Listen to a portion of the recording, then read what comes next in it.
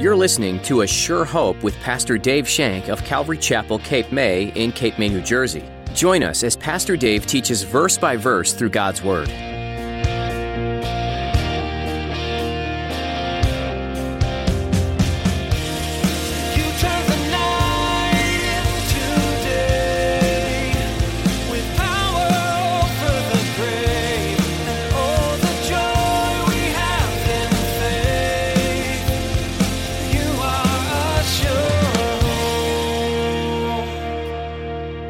The world John is speaking here about is a culture, an attitude, a thought, doctrines that are opposed to God. It's a lifestyle that is directly opposite to the things of God in Jesus Christ. And as I said, it's not so much of an activity as it is an attitude. It's a matter of the heart. It's a matter of the heart. Love of the world affects your love for God. Love of the world affects your response to Him. Love of the world affects your ability to do His will. Can we really multitask effectively? While some are better than others, we often end up performing those tasks worse because we lose focus. Pastor Dave shares that this is also true when it comes to our relationship with God versus the world. And God instructs us to choose and serve Him over the world. Now here's Pastor Dave in the book of 1 John chapter 2 as he begins his message, Love Not the World.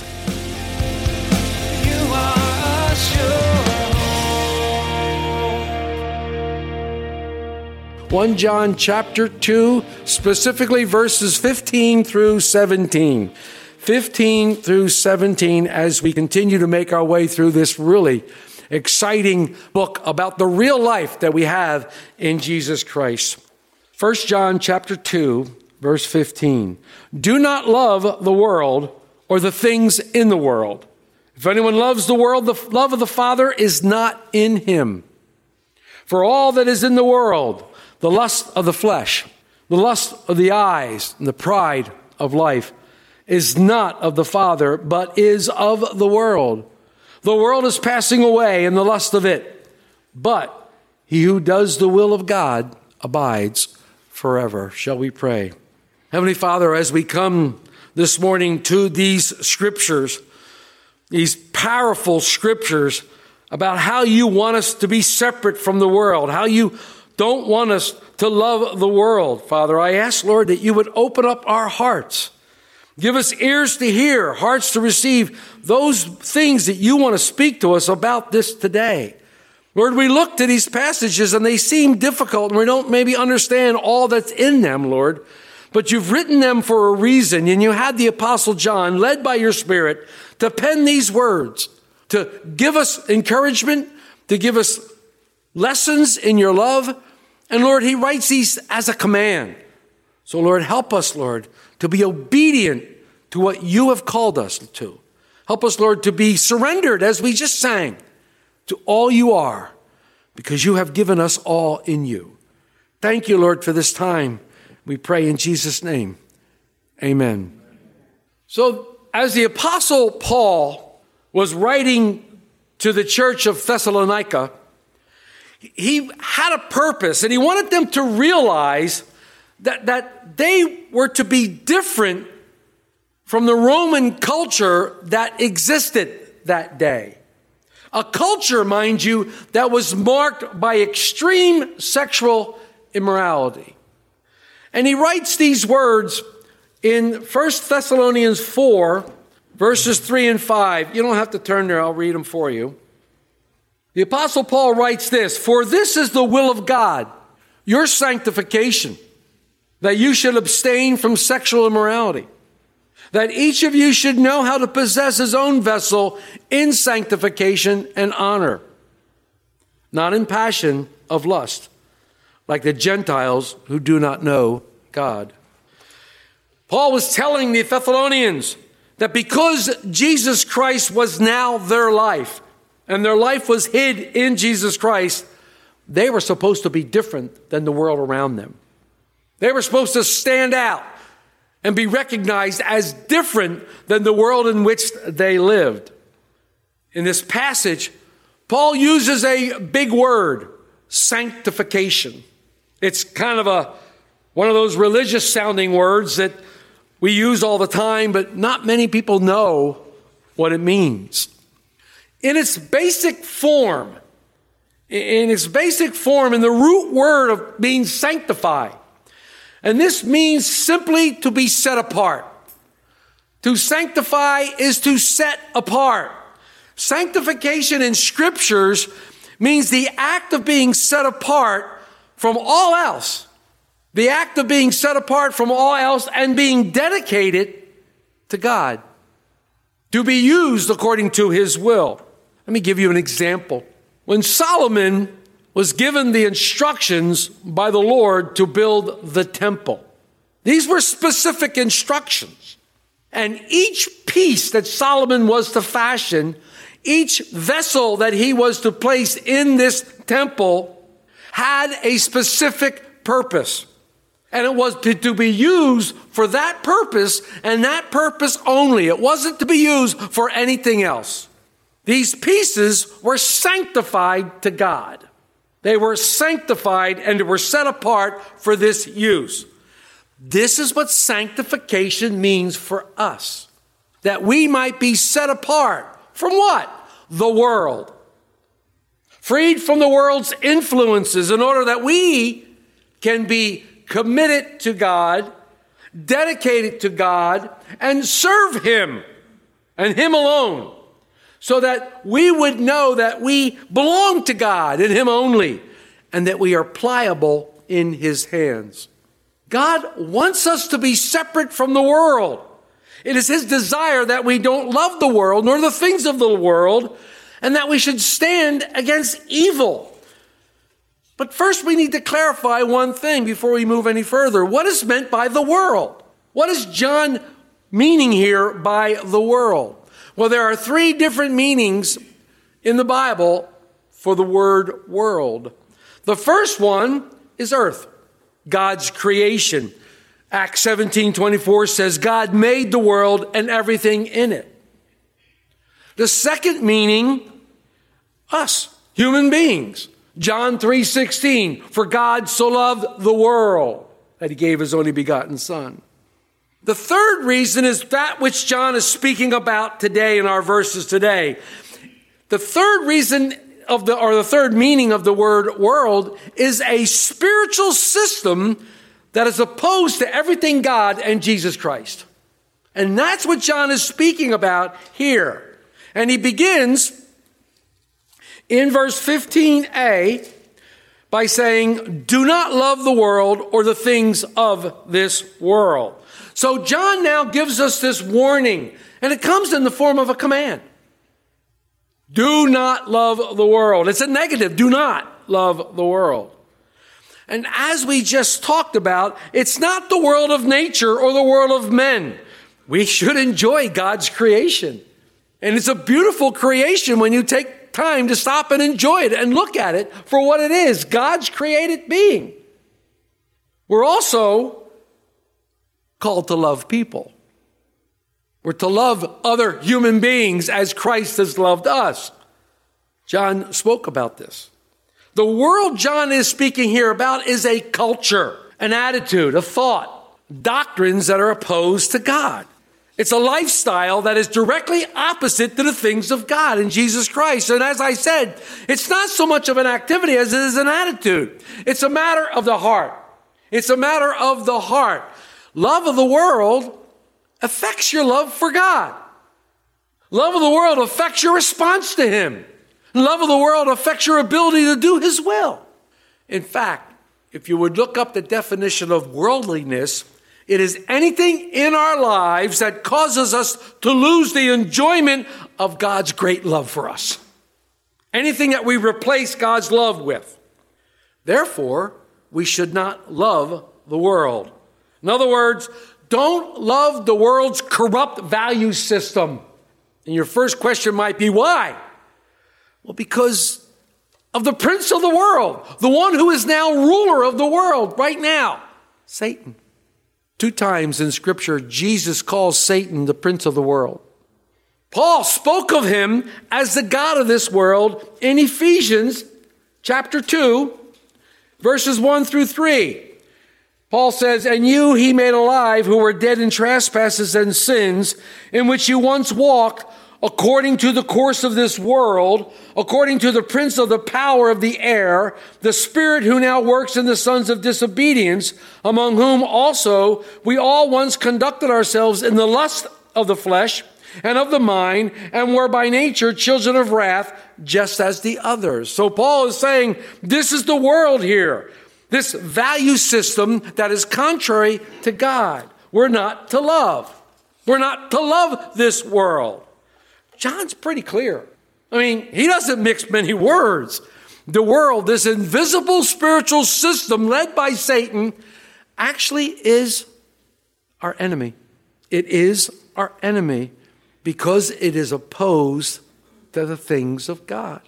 It's all that is opposite of godly, holy, and spiritual. We have to remember what John's purpose here is. Remember, John wants you, the Christian, to be assured of salvation. He wants us to have assurance that we are saved, have assurance that we are going to heaven, have assurance that we are walking with the Lord. So he's putting all these things out there and letting us know, don't walk in the darkness, walk in the light. Love your brother, don't hate your brother, those kind of things. He's putting those things out there. Now he says, don't love the world. Why, John?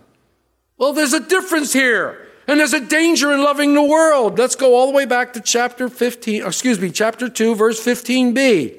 If anyone loves the world, the love of the Father is not in him.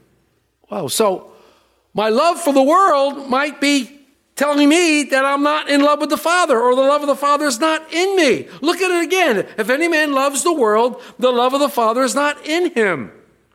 In Matthew's gospel, in chapter 6, in verse 24, 24, Jesus said this, no man can serve two masters, for either he will hate the one and love the other, or else he will be loyal to the one and despise the other. You cannot serve God and mammon.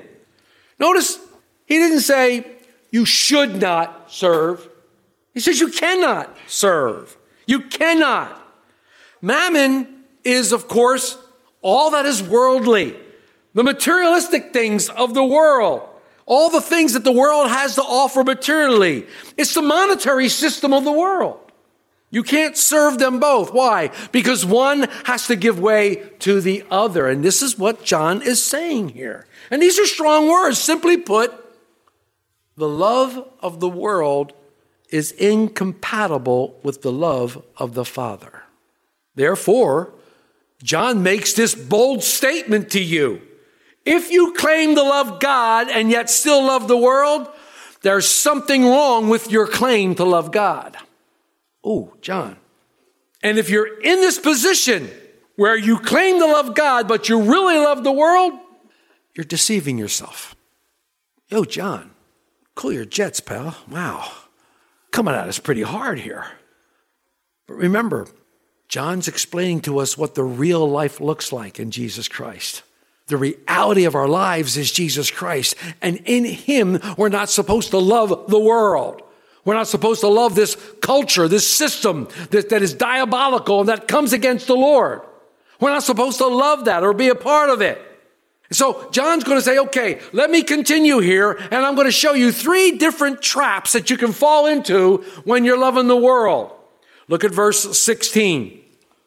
For all that is in the world, the lust of the flesh, lust of the eyes, the pride of life, is not of the Father, but is of the world. He points these out. Notice the things that he talks about are not of the Father. They're not from God. They are not coming from God. They are coming from the world, the lust of the flesh, the lust of the eyes, the pride of life. They're coming from the world. And this is how the world expresses itself. This is exactly what Satan's systems promotes. It promotes the lust of the flesh. It promotes the lust of the eye. And it promotes boastful pride of life. Think about it. You probably cannot even imagine a sin that doesn't include one of these 3 evils.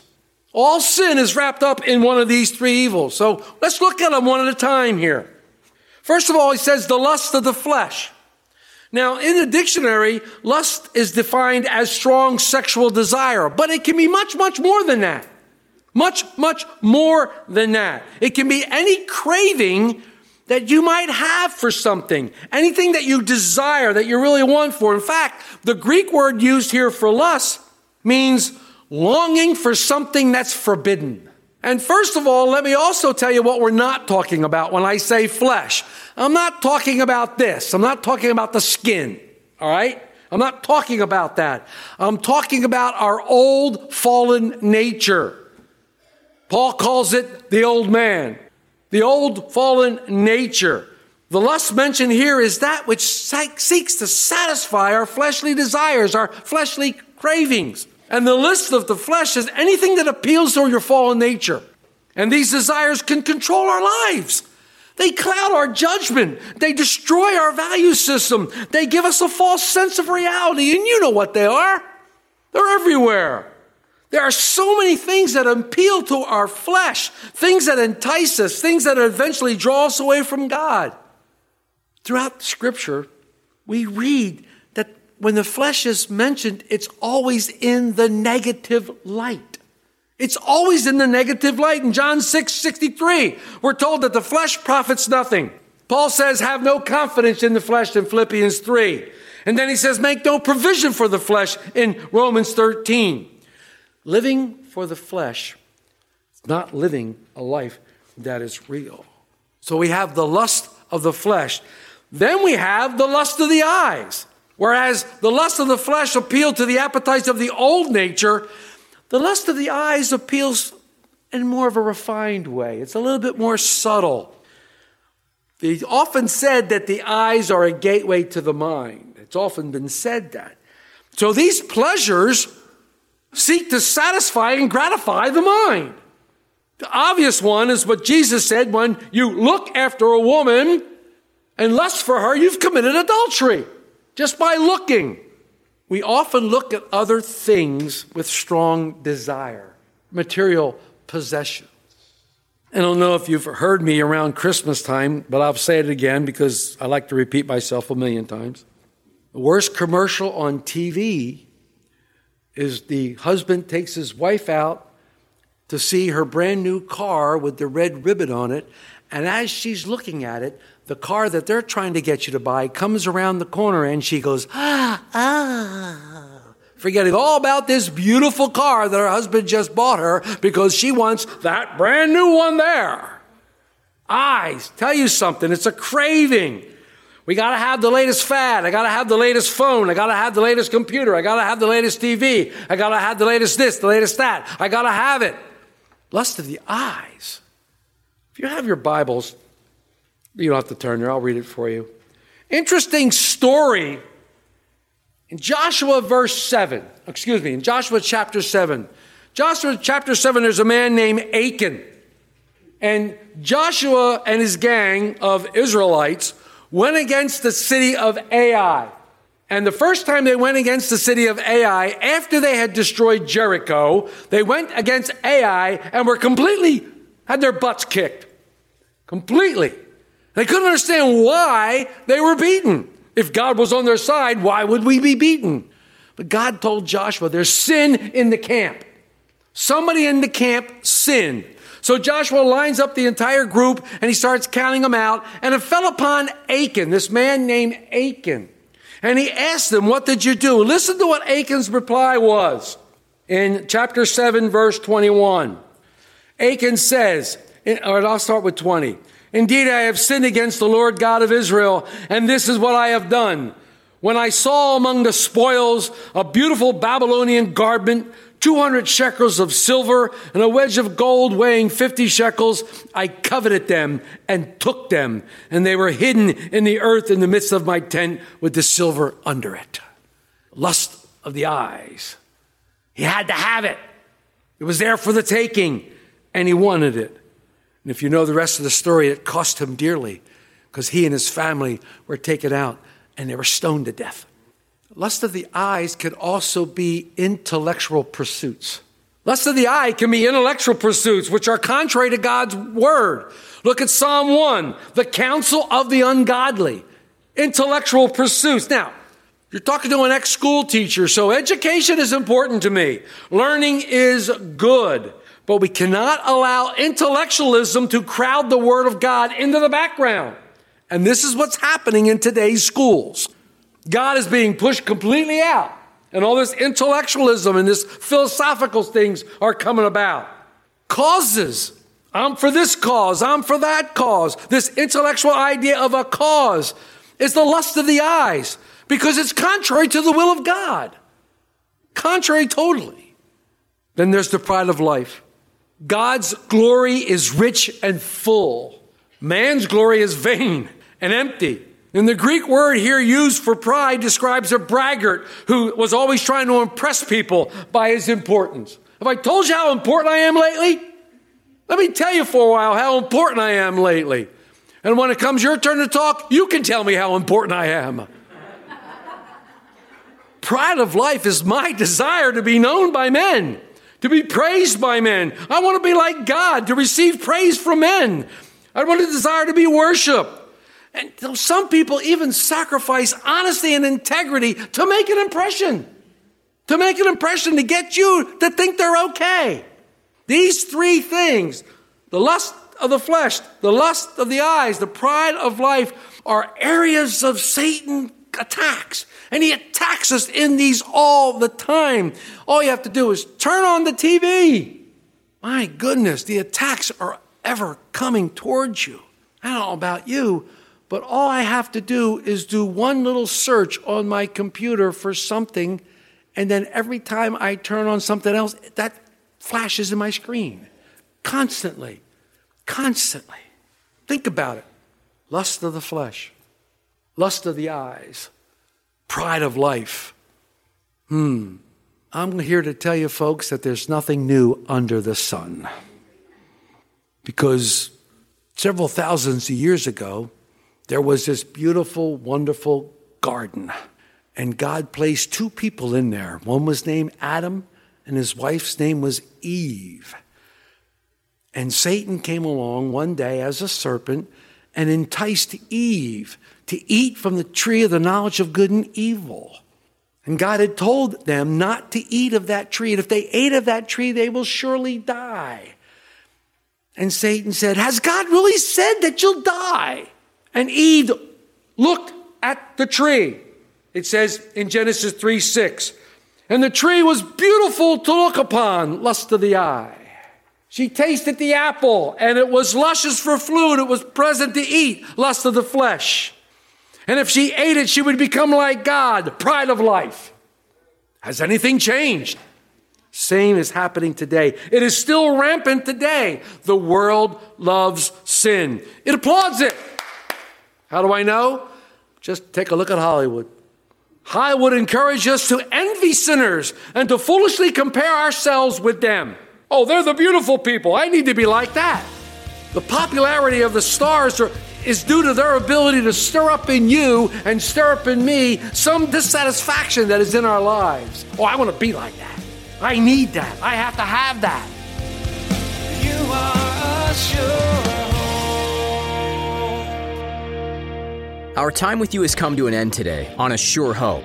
But in our next edition, Pastor Dave Shank will continue teaching through the book of 1 John. In the meantime, you can listen to more teachings from this series online at ASureHopeRadio.com. You can also subscribe to our podcast on iTunes. Just search for A Sure Hope and see the latest editions as soon as they're posted. If you're enjoying these teachings and would like to get more involved with the church behind this ministry, we'd love to meet you at Calvary Chapel, Cape May for a time of worship and Bible study. We meet weekly on Sundays at 8:30 and 10:30 a.m. Feel free to give us a call for more information. Our number is 609-884-5821. Again, that's 609-884-5821. Otherwise, you can visit ASureHopeRadio.com for directions and more information. Perhaps you prefer email. If so, go ahead and email us with any questions at info@capewatchradio.com. You might be interested in knowing that for those who aren't able to come in person, we're streaming our services on Facebook Live and on YouTube. Just look for a link on our website at ASureHopeRadio.com. Thanks for listening to today's message in the book of 1 John. We look forward to the next time as Pastor Dave will share more things that God has put on his heart from this New Testament letter. But until then, we encourage you to read through the Bible on your own and be reminded of God and that He is a sure hope.